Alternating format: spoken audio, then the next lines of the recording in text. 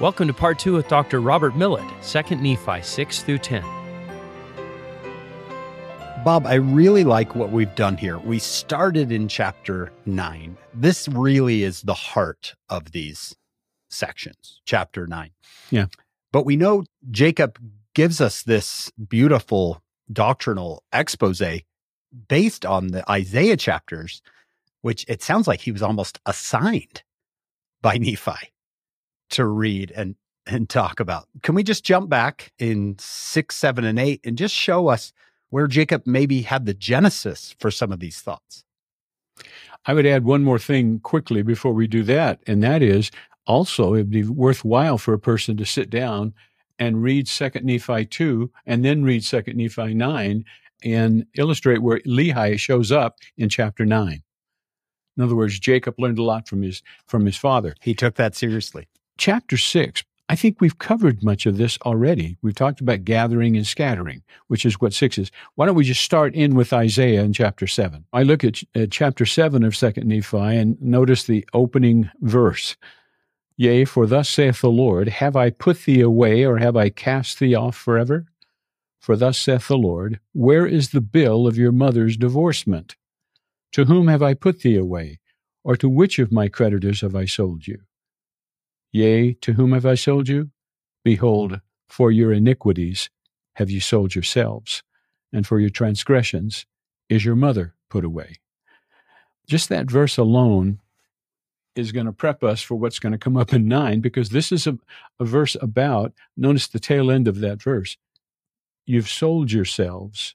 Well, if you've sold yourself, how do you get back in good graces with God? You have to be bought by somebody, or purchased by somebody, or as the word we would use, redeemed by somebody. We're learning about the doctrine of redemption early in this chapter. When people have sold themselves into sin, the only way they can get out of that mess is to have someone who's greater than you and me and all come along and purchase them back or redeem them. Isn't Isaiah saying here, Bob, the Lord saying through Isaiah, I don't remember kicking you out. I don't remember pushing you away. Oh, yeah, now I remember. You left me. That's right. That's why I think it's such an interesting chapter 50 here, basically, verse 1, starts with a statement of the atonement of Christ. To be able to say, we start with the fact of the fall, and we pronounce and we rejoice in the atoning sacrifice whereby the Savior purchases us, buys us back. That one of the definitions of being a peculiar people, yes, it can mean odd or unusual, which we are sometimes, but it also means purchased, a purchased people. That's what that is teaching. And then verse 2, third line, O house of Israel, is my hand shortened at all that I cannot redeem, or have I no power to deliver? And throughout that chapter, you just get this same thing coming up. It's the Lord saying to us, as you've indicated, I haven't cut you off. I really haven't. You've cut yourself off, and I'm perfectly happy to help you back in, but you're going to have to surrender yourself at a certain point. That's what I got out of chapter 7. In other words, it begins with the redemption of Christ. There's a sense of sarcasm to it, which I like from Isaiah. But when did I kick you out? I don't remember kicking you out. John, I know you wrote a book. It's called Isaiah for Airheads. It has 162 5-star ratings on Amazon. I think most of those are written by your family, but still. 161. Yeah. Yeah. I feel badly, John. I'm gonna go ahead and buy one now so I can give this copy away to someone. Tell me what you learned. Do you remember writing about these verses? Oh, yeah. I don't know exactly when, if we were listening to Jacob talk. Look at the very last lines of verse 18. I, the Lord, am thy Savior and thy Redeemer. The word Bob just used, the mighty one of Jacob. Yea, for thus saith the Lord, have I put thee away, have I cast thee off forever. So you were back in chapter 9 there, John, right? I was just looking at 2 Nephi 6, verse 18. Hank, I remember the part right before, the last lines of 2 Nephi chapter 6, verse 18 are, I, the Lord, am thy Savior and thy Redeemer, the mighty one of Jacob. And then the next line, as we're reading the text, yea, for thus saith the Lord, have I put thee away? Have I cast thee off forever?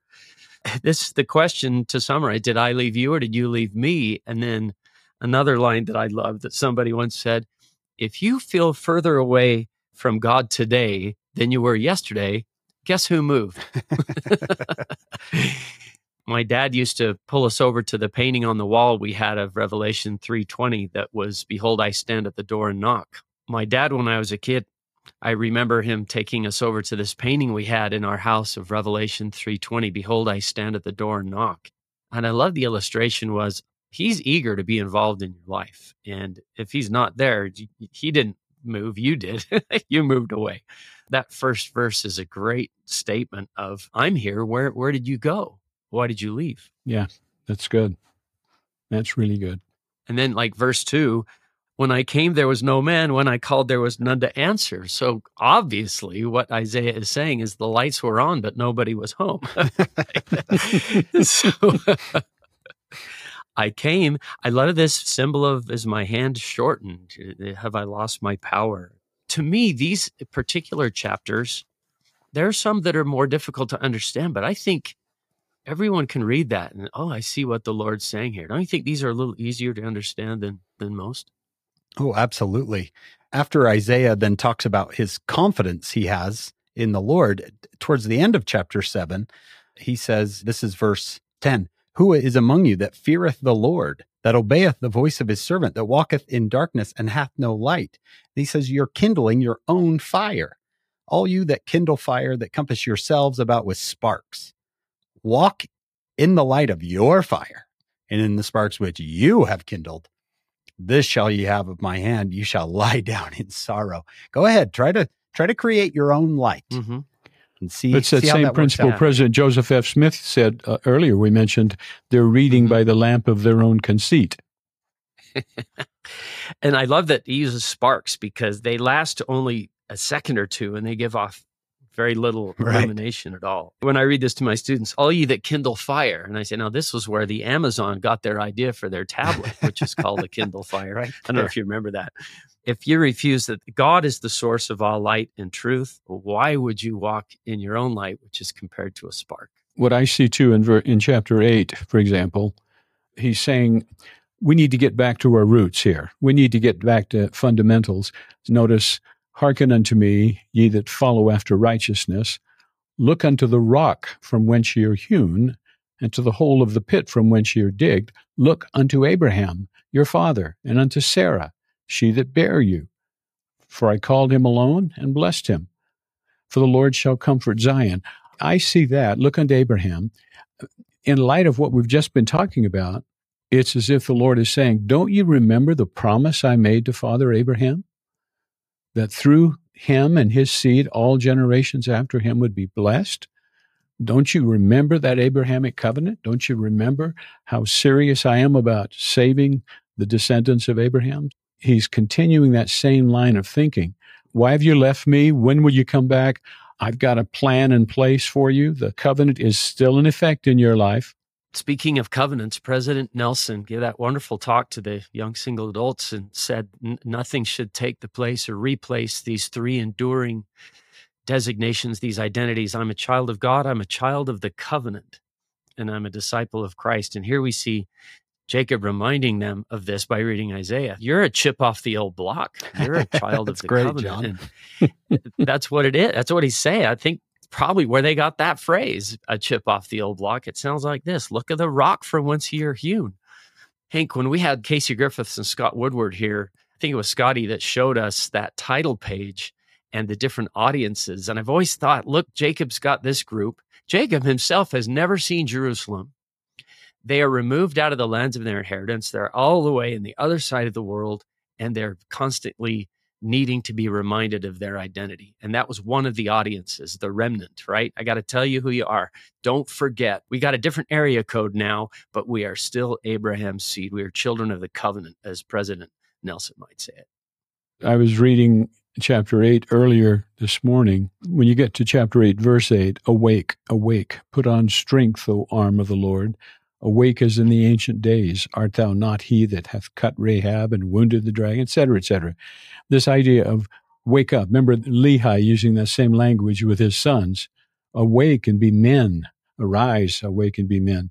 And put on thy strength. You know, that's a phrase that will be used throughout Isaiah. I was looking back in section 113 of the Doctrine and Covenants, which is kind of a Q&A on Isaiah. Verse 7, questions by Elias Higbee.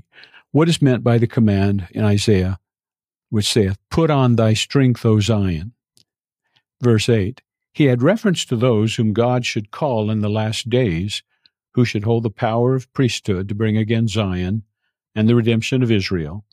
And to put on her strength is to put on the authority of the priesthood, which she, Zion, has a right to by lineage, also to return to that power which she had lost. And then verse 9, what are we to understand by Zion loosing herself from the bands of her neck? We're to understand that the scattered remnants are exhorted to return to the Lord. That's what we're talking about, return to the Lord from whence they have fallen, which if they do, the promise of the Lord is that he will speak to them or give them revelation. The bands of her neck are the curses of God upon her, or the remnants of Israel in their scattered condition among the Gentiles. This constant reference to gathering Israel is basically gathering us back to Christ, gathering us back to Abraham and the covenant. There's an article from verse 9 on Book of Mormon Central, and they quote Dan Belknap, who we've had on the podcast before, and he says that Jacob is using this term monster throughout chapter 9, perhaps because of what he reads in Isaiah chapter 8, verse 9, art thou not he that hath cut Rahab, Egypt, and wounded the dragon, Pharaoh? But this is what Dr. Belknap said. Although the use of the term monster is rare in the Bible, the personification of death as a monstrous entity is not unique to the Book of Mormon, but found throughout the Bible. Jacob's recited Isaiah's use of similar imagery to depict the victory of God over Rahab, the dragon, and the Red Sea, the waters of the great deep, in order to demonstrate the Lord's power to redeem his people. Later on in the article, it says, although not uncommon in the Bible in the ancient world, what is unique about the use of imagery in the Book of Mormon is the clarity with which Jacob explained how these symbols apply to the mortal human experience. Jacob left no doubt as he spelled out the significance of the analogy by explaining that these symbols represented both the physical and spiritual deaths. You mentioned that earlier, Bob. Two universal obstacles that each person must face and overcome on the path to eternal life. Furthermore, Jacob went on to equate the monster with the devil and with the endless torment of the wicked. Gratefully and optimistically, Jacob also described the reality of the victory of Jehovah over the monster. Oh, the greatness of the mercy of our God, the Holy One of Israel, freeing all mankind from the power of death and hell. I love that connection that Dr. Belknap made. Jacob is perhaps picking up on this monster language from Isaiah. That's really good. And if you continue reading there in chapter 10, he talks about crossing the Red Sea and how the Lord made a way for the ransomed to pass over. Verse 11, the redeemed of the Lord shall return and come with singing unto Zion, and everlasting joy and holiness be upon their heads. Verse 12, I am he that comforteth. Why do you forget me? Verse 13, why do you forget me? The guy who can part the Red Sea. Why would you forget me? And he tells him, verse 17, to awake and awake. Maybe this is too simple of an analogy, Bob, but as Moses and the children of Israel reach the Red Sea, they've got no way across. That is a gap you can't jump. That's a long way across. And it reminds me of perhaps what Isaiah is saying here. You cannot get back to the presence of God. You can't do it on your own. You're going to need a way opened up before you so you can be ransomed and pass over to the presence of God. Can I see Isaiah using that Old Testament story of Moses as a redemption story? Yeah, that's a good insight. Yeah, Hank, that same idea of, look, I haven't lost my power or my hand isn't shortened. I've underlined there are 3 awake. There are 6 awake words here. You mentioned Bob Lehi talking to his sons awake. They're awake physically. People who are listening to words are awake physically. But it's possible that we can be, as President Benson put it, we can be in a spiritual snooze. and we have to wake up. In the very end of 2 Nephi 8, I love this. I love you mentioned section 113. Awake, awake, put on thy strength, O Zion. You know how clothes are sometimes equated with authority. Put on thy beautiful garments, O Jerusalem. There's the Elias Higbee gets his question answered. The holy city. Henceforth there shall no more come into thee the uncircumcised and the unclean, those who haven't made covenants. And then I believe verse 25 is repeated about 3 times in the Book of Mormon. Shake thyself from the dust. Arise, sit down, O Jerusalem, which to me sounded That's it. Stand up, sit down, stand Arise and sit down. Arise, sit down. Arise, sit down, O Jerusalem. Loose thyself from the bands of thy neck, O captive daughter of Zion. If we're thinking Assyrian captivity, if we're thinking about the way that armies would take people captive, they'd put bands around their necks, they'd drag them through the dust, and shake thyself from the dust, get up off the ground where you've been. In fact, those old Paul Hoskisson, who I believe is your cousin, isn't that right, Hank? Yeah, he won't claim me, but I claim him. I love what he said about these verses. It was so tender. He said, the people of Israel should stand up out of the dust where they've been. Dust is a sign of mourning. It's a sign of degradation. They ought to get out of the dust, out of their reason for mourning. They ought to arise. They ought to come into the house again because the Lord's going to accept them. They ought to take a bath and put on some new clothes and sit down with the Lord and share a meal with him once more, as he did previously before they deserted him. When you think about armies being taken around captive, literally with bands around their necks and being filthy from the dirt they're being dragged through, and you see, shake thyself from the dust, arise, sit down in dignity like on a throne, loose thyself from the bands of thy neck, O captive daughter of Zion. You're not captive anymore. So there's some real beauty in some of those verses, I think. You know, you made reference earlier to how odd it sounds. Shake thyself from the dust, arise, sit down. Remember what President Nelson taught us years ago. It's one of the definitions of the word reconcile is to sit down with again. I remember one of our children in particular would be talking with him about a concern or something, and he'd want to get up and leave. And I'd say, wait, sit down, let's work this out now. So I think it's interesting. Arise and be reconciled. Let's come back together and sit down again and get back to that unity we once had. And I like what Paul Hoskisson said, like to share a meal, because in the New Testament, that was so much a sign of fellowship, is to eat with someone and let's talk and let's eat. I remember working with a young man when I was a bishop in Florida. He had joined the church at about age 18. Wonderful young man, come from a great Christian home. He'd been a member of the church for long enough, and he wanted to go on a mission, and he came in, and we got to talking and so forth. I asked him all the questions associated with being worthy to go on a mission. He answered them all appropriately and truly.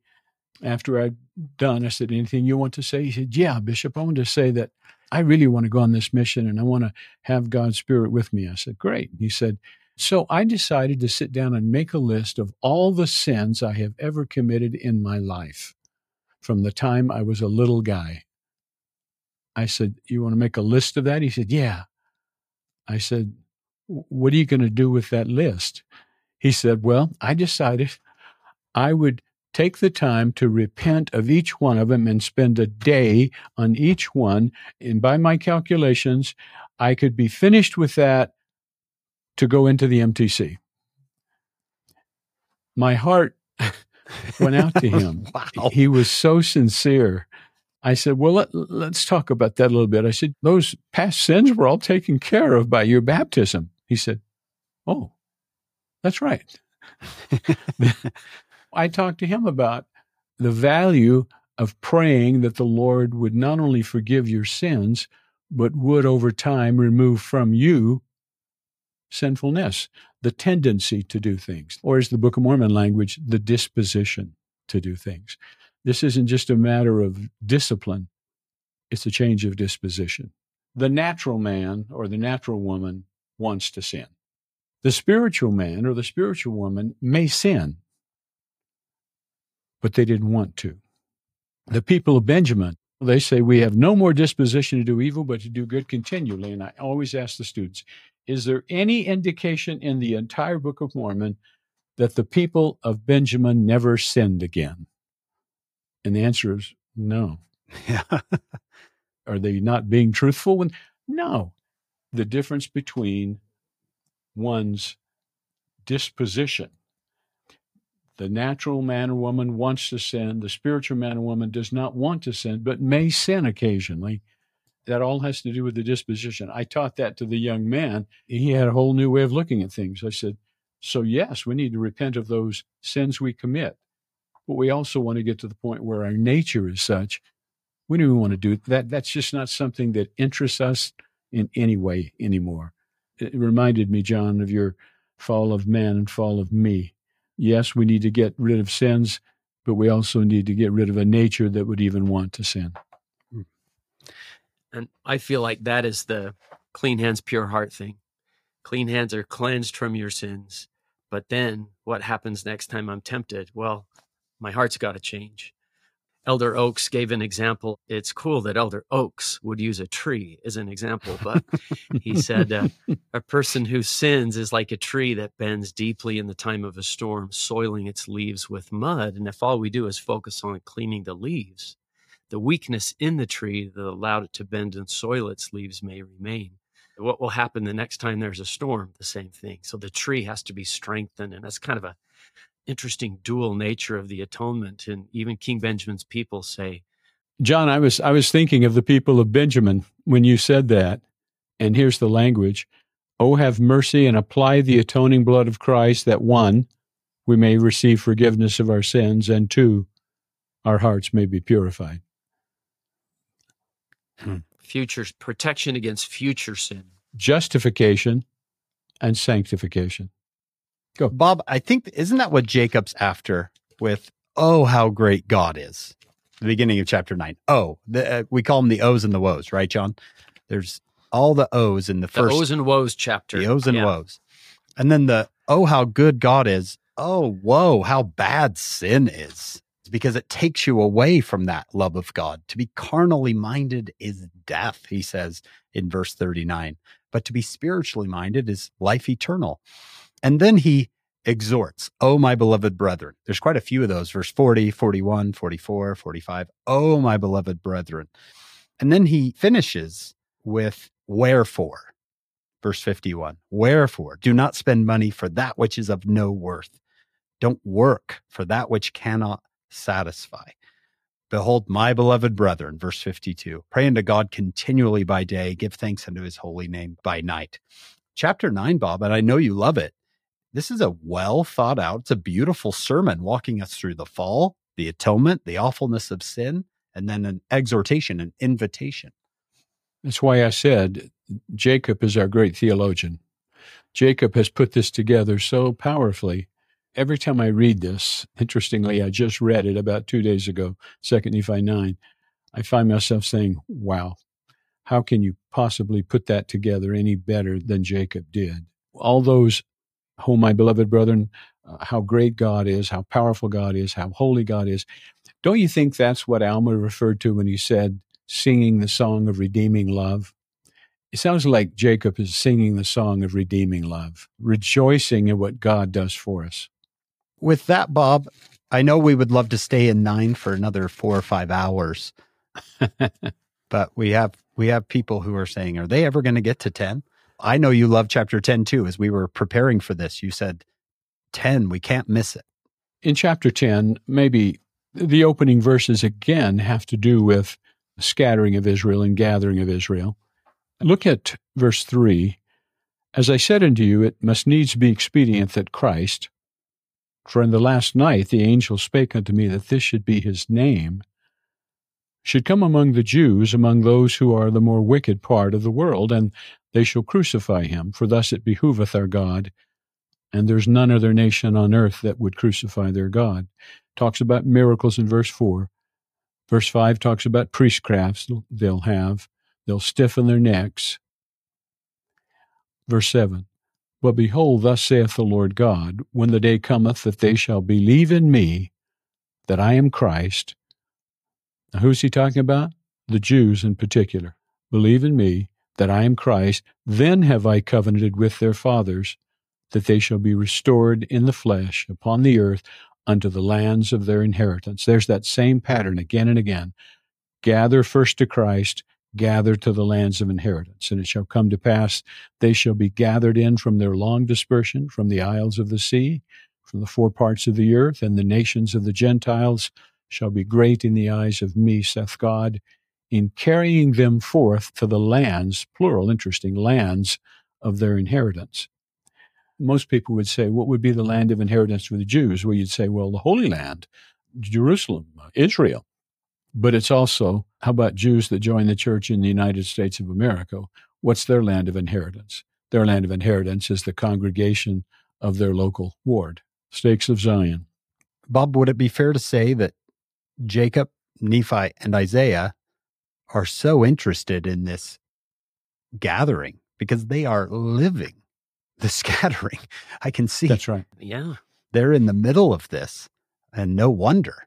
Because after Jacob, you don't really hear about the scattering and gathering. Think about your prophets of Israel, ancient prophets, who wrote so much about the gathering of Israel: Isaiah, Jeremiah, Ezekiel. Each one of them has powerful things to say about the scattering and the gathering. Why? I think it's a very good insight. They're living in the middle of it. Yeah. In case of Ezekiel, people are living in Babylon. I think it's very real to them.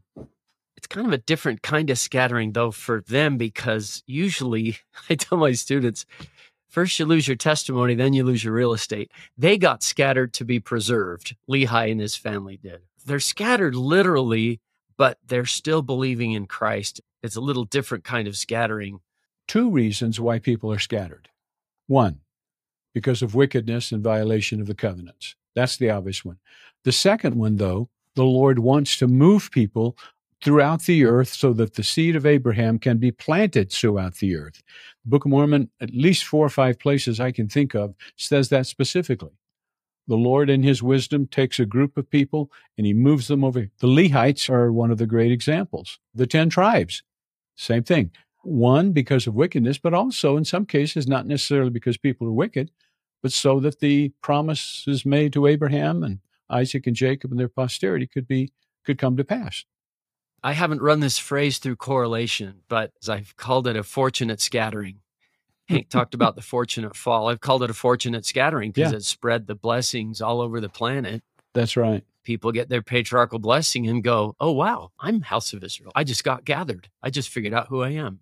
Well, if scattering and gathering are indeed a type or a shadow of fall and atonement, then that certainly would be the case. I remember when I was young, they used to show us that quote from President Benson that all the prophets have looked forward to our day. And I remember thinking, that's how amazing that all the prophets have looked forward to our day. And it wasn't until I actually studied the scriptures that I realized they're talking about the gathering of Israel. That's what the prophets have been looking forward to, not the birth of Hank or John, although those were great events.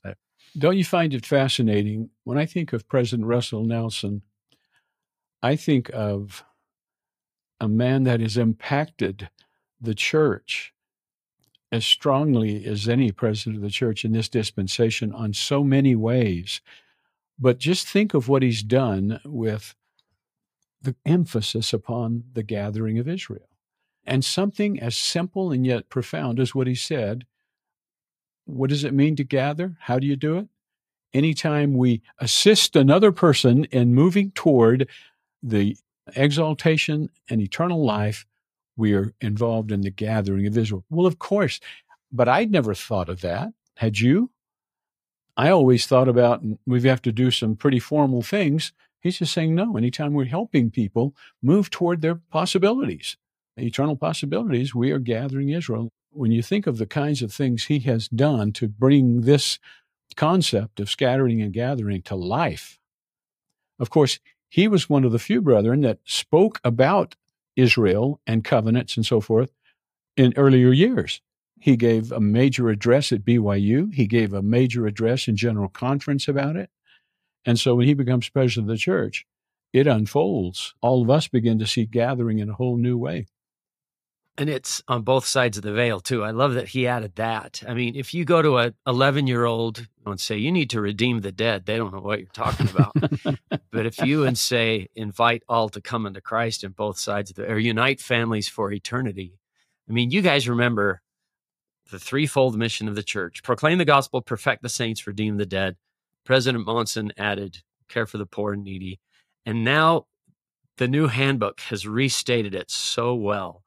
It's live, care, invite, unite. Live the gospel of Jesus Christ, care for those in need, invite all to come into Christ, and unite families for eternity. And his emphasis on anytime you do anything that helps anyone take a step closer to making covenants on both sides of the veil, you're gathering Israel in that. Then you can tell an 11-year-old that, oh, okay. I think that's the other thing that President Nelson has really helped us with, the constant focus upon covenants and covenant keeping as crucial. We need to become a covenant-keeping people. And I think you were the one who first awakened in me. You said there's a sense of covenant consciousness that we don't have enough of. And you said this decades ago. And I think, wow, has President Nelson really helped us with covenant consciousness? Yeah, I think that's right. The focus on the Book of Mormon from the days of President Benson through President Nelson, and the focus upon covenants, the impact that's had on the church it would be hard to measure. It's so great. Bob, something you said earlier about how you felt about your wife and the trust that you have there. I'm looking at all of chapter 10, all the I wills that come from the Lord. I will do this. I will do this. I will do this. And one thing that strengthened my confidence in the Lord through the years of study was he made a promise way back in Genesis 12. And he's still talking about it here in 2 Nephi 10:17. I will fulfill my promises. You might have forgotten about this promise. I have not forgotten about this promise. To know that you have someone who, when they make a promise, they do not forget it. That should help us say, I trust. Yes. Look over at verse 19. Wherefore I will consecrate this land unto thy seed, and them who shall be numbered among thy seed forever, for the land of their inheritance. For it is a choice land, saith God unto me, above all other lands. Wherefore I will have all men that dwell thereon, that they shall worship me, saith God. Of course, that's repeated strongly in the book of Ether, too, Ether chapter 2. And now, my beloved brethren, sisters, seeing that our merciful God has given us so great knowledge concerning these things, I love this, let us remember him and lay aside our sins and not hang down our heads, for we are not cast off. Nevertheless, we have been driven out of the land of our inheritance, but we have been led to a better land. For the Lord has made the sea our path, and we are upon an isle of the sea. But great are the promises of the Lord unto them who are upon the isles of the sea. Wherefore, as it says, isles, plural, there must needs be more than this, and they are inhabited also by our brethren. Verse 22 is the one that says what I mentioned a few moments ago. For behold, the Lord God has led away people from time to time from the house of Israel according to his will. I just think that is so moving when he says, let's don't get down on ourselves.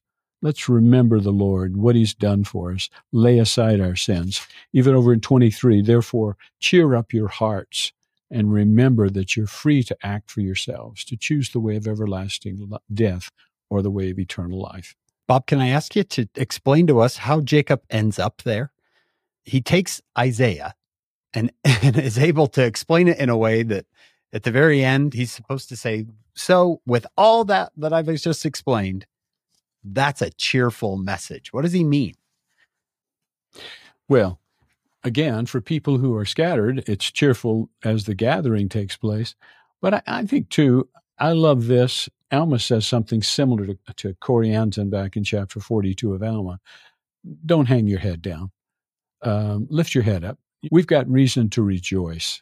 We've got a Savior that is going out of his way in every way possible, not only to save us, but to lift us and strengthen us and bring delight and joy into our lives. I just love that language. Let us lay aside and not hang down our heads, for we're not cast off. That has at least two meanings, personally and nationally.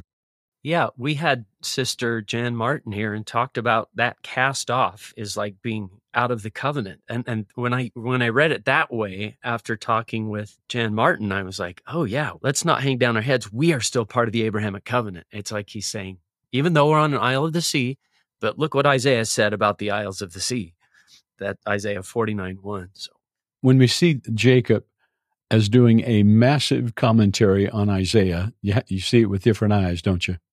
You can say, well, you don't see a whole lot about the atonement in Isaiah. Well, you see an awful lot. And Jacob is just pulling apart everything he can to show that what Isaiah is teaching is redemption in Christ. As I read these two chapters, my children have been scared of monsters at times, right? Monsters in the closet or monsters under their bed. And I can see sin and death. They're monsters. They take from us. The monster of death, in my experience, that is a terrible monster that takes those you love. And then the monster of sin has destroyed families and souls and spirits. But you think of a father coming into the bedroom and hunting down that monster and destroying it. And I think of that in verse 25. God will raise you from death. There's one monster by the power of the resurrection.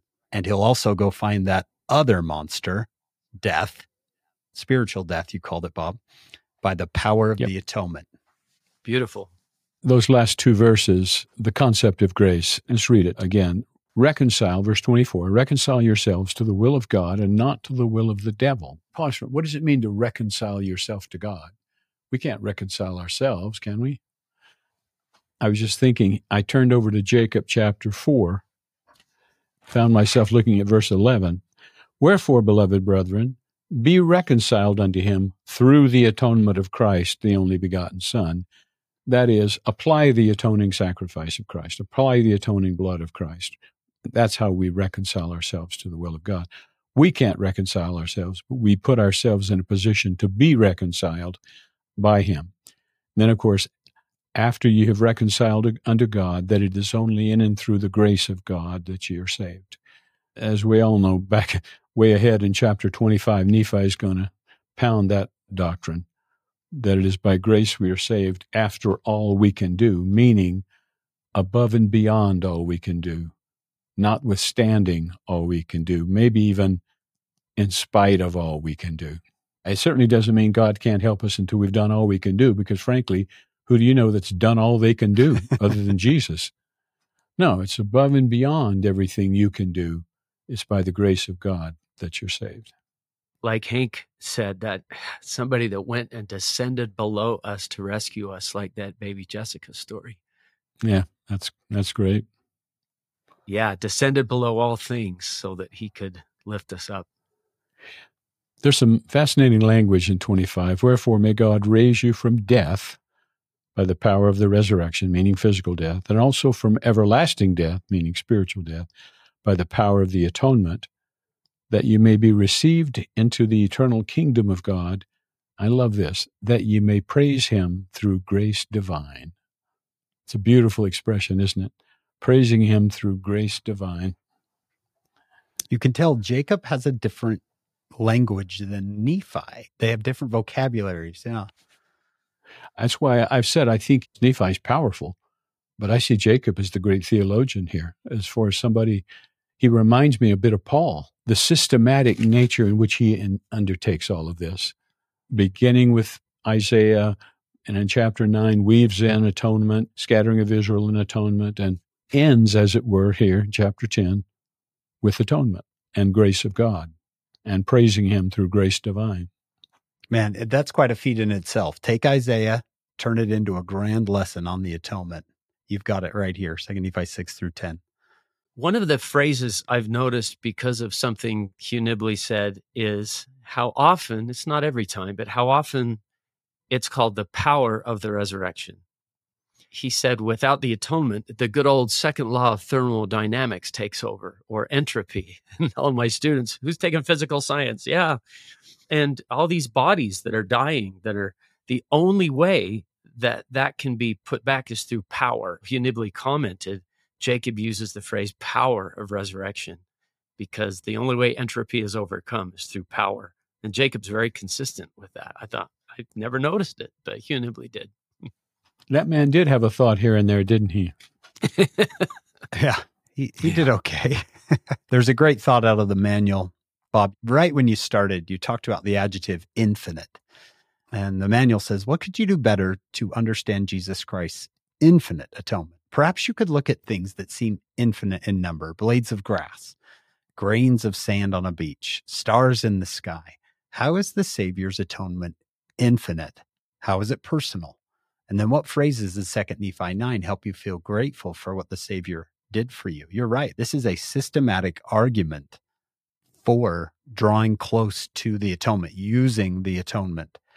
As soon as you understand the fall, the two deaths, the two monsters, he invites you to partake of, what does he call it? Delight in the, where's that great phrase?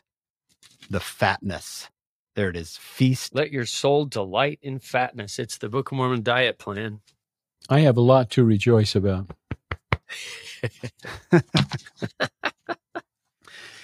Bob, is there I always anything? tell my students, put that one on your fridge. Yeah, Let your soul delight in fatness.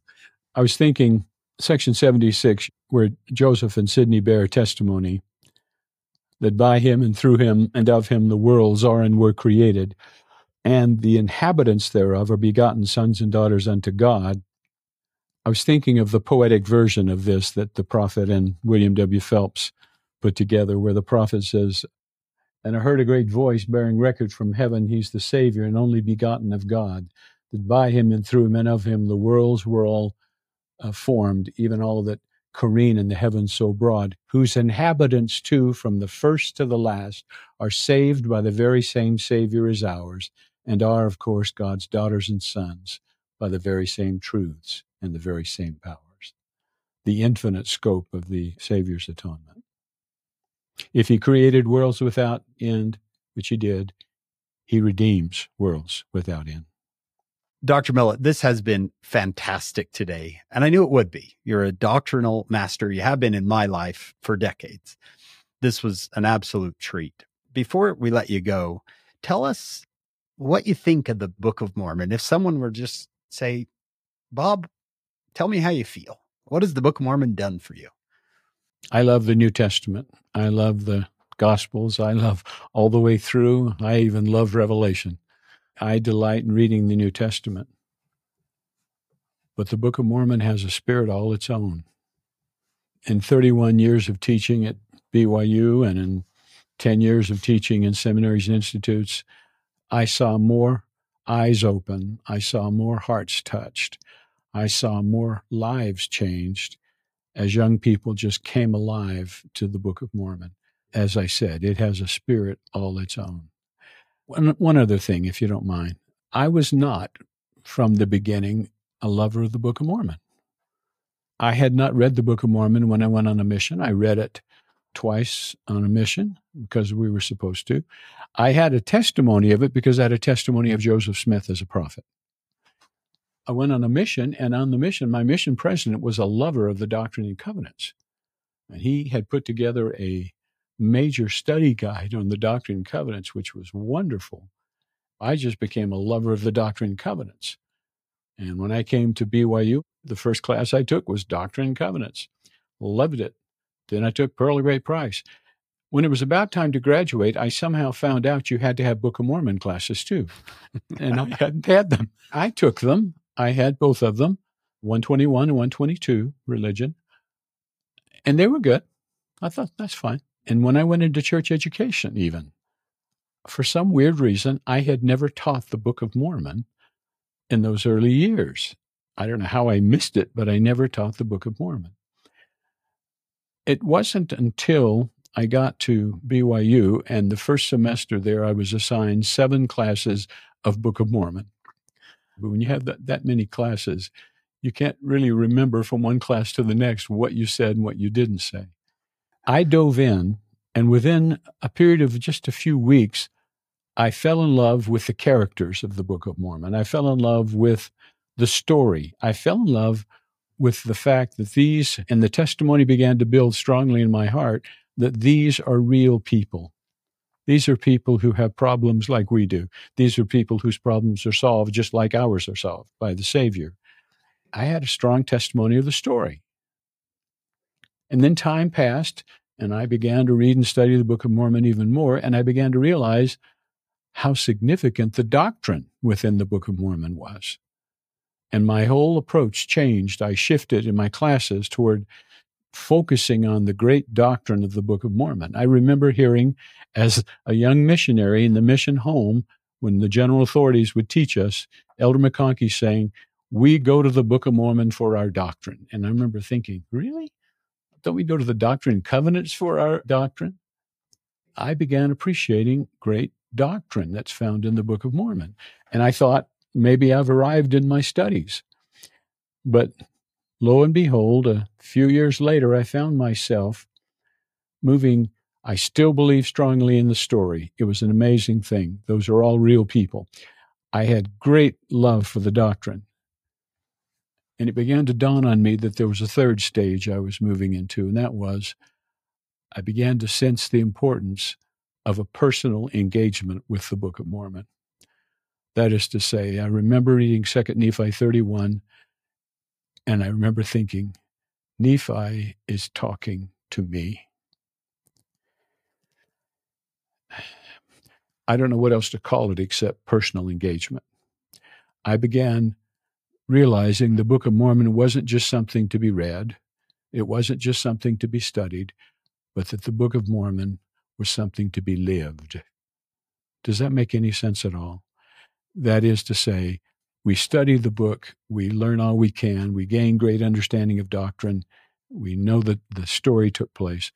But when we begin to feel ourselves being preached to by these people and that they're talking to me, and it isn't just that I've now come to understand better the doctrine of the fall, I know that I need to repent of my sins through the atoning sacrifice of Jesus Christ, and I feel that personally. In other words, when the book began to impact me personally, my personal life, it is not just a book of theology. It is not just a book about religion, and here's my point. It is religion. I don't know any other way than saying the Book of Mormon has been absolutely, and continues to be, absolutely transformative to my soul. It doesn't just answer doctrinal questions, which it does wonderfully. It changes my life each time I read it. And each time we come to the Book of Mormon, for example, we're a different person. We have different challenges. We have different issues in our life. We have different questions. It is as if I've come to it anew every time. I thank God for the Book of Mormon. What a fantastic day. It was good for us to be here. It was. We want to thank Dr. Robert Millet for being with us today. We want to thank our executive producer, Shannon Sorensen.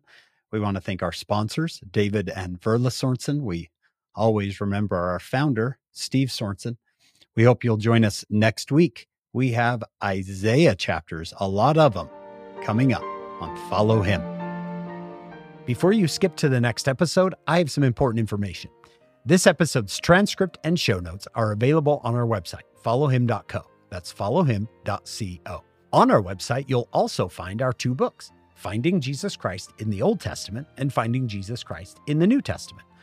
Both books are full of short and powerful quotes and insights from all our episodes from the Old and New Testaments. The digital copies of these books are absolutely free. You can watch the podcast on YouTube. Also, our Facebook and Instagram accounts have videos and extras you won't find anywhere else. If you'd like to know how you can help us, if you could subscribe to, rate, review, and comment on the podcast, that will make us easier to find. Of course, none of this could happen without our incredible production crew. David Perry, Lisa Spice, Jamie Nilsson, Will Stoughton, Crystal Roberts, Ariel Cuadra, and Annabelle Sorensen. Whatever questions or problems you have, the answer is always found in the life and teachings of Jesus Christ. Turn to Him. Follow Him.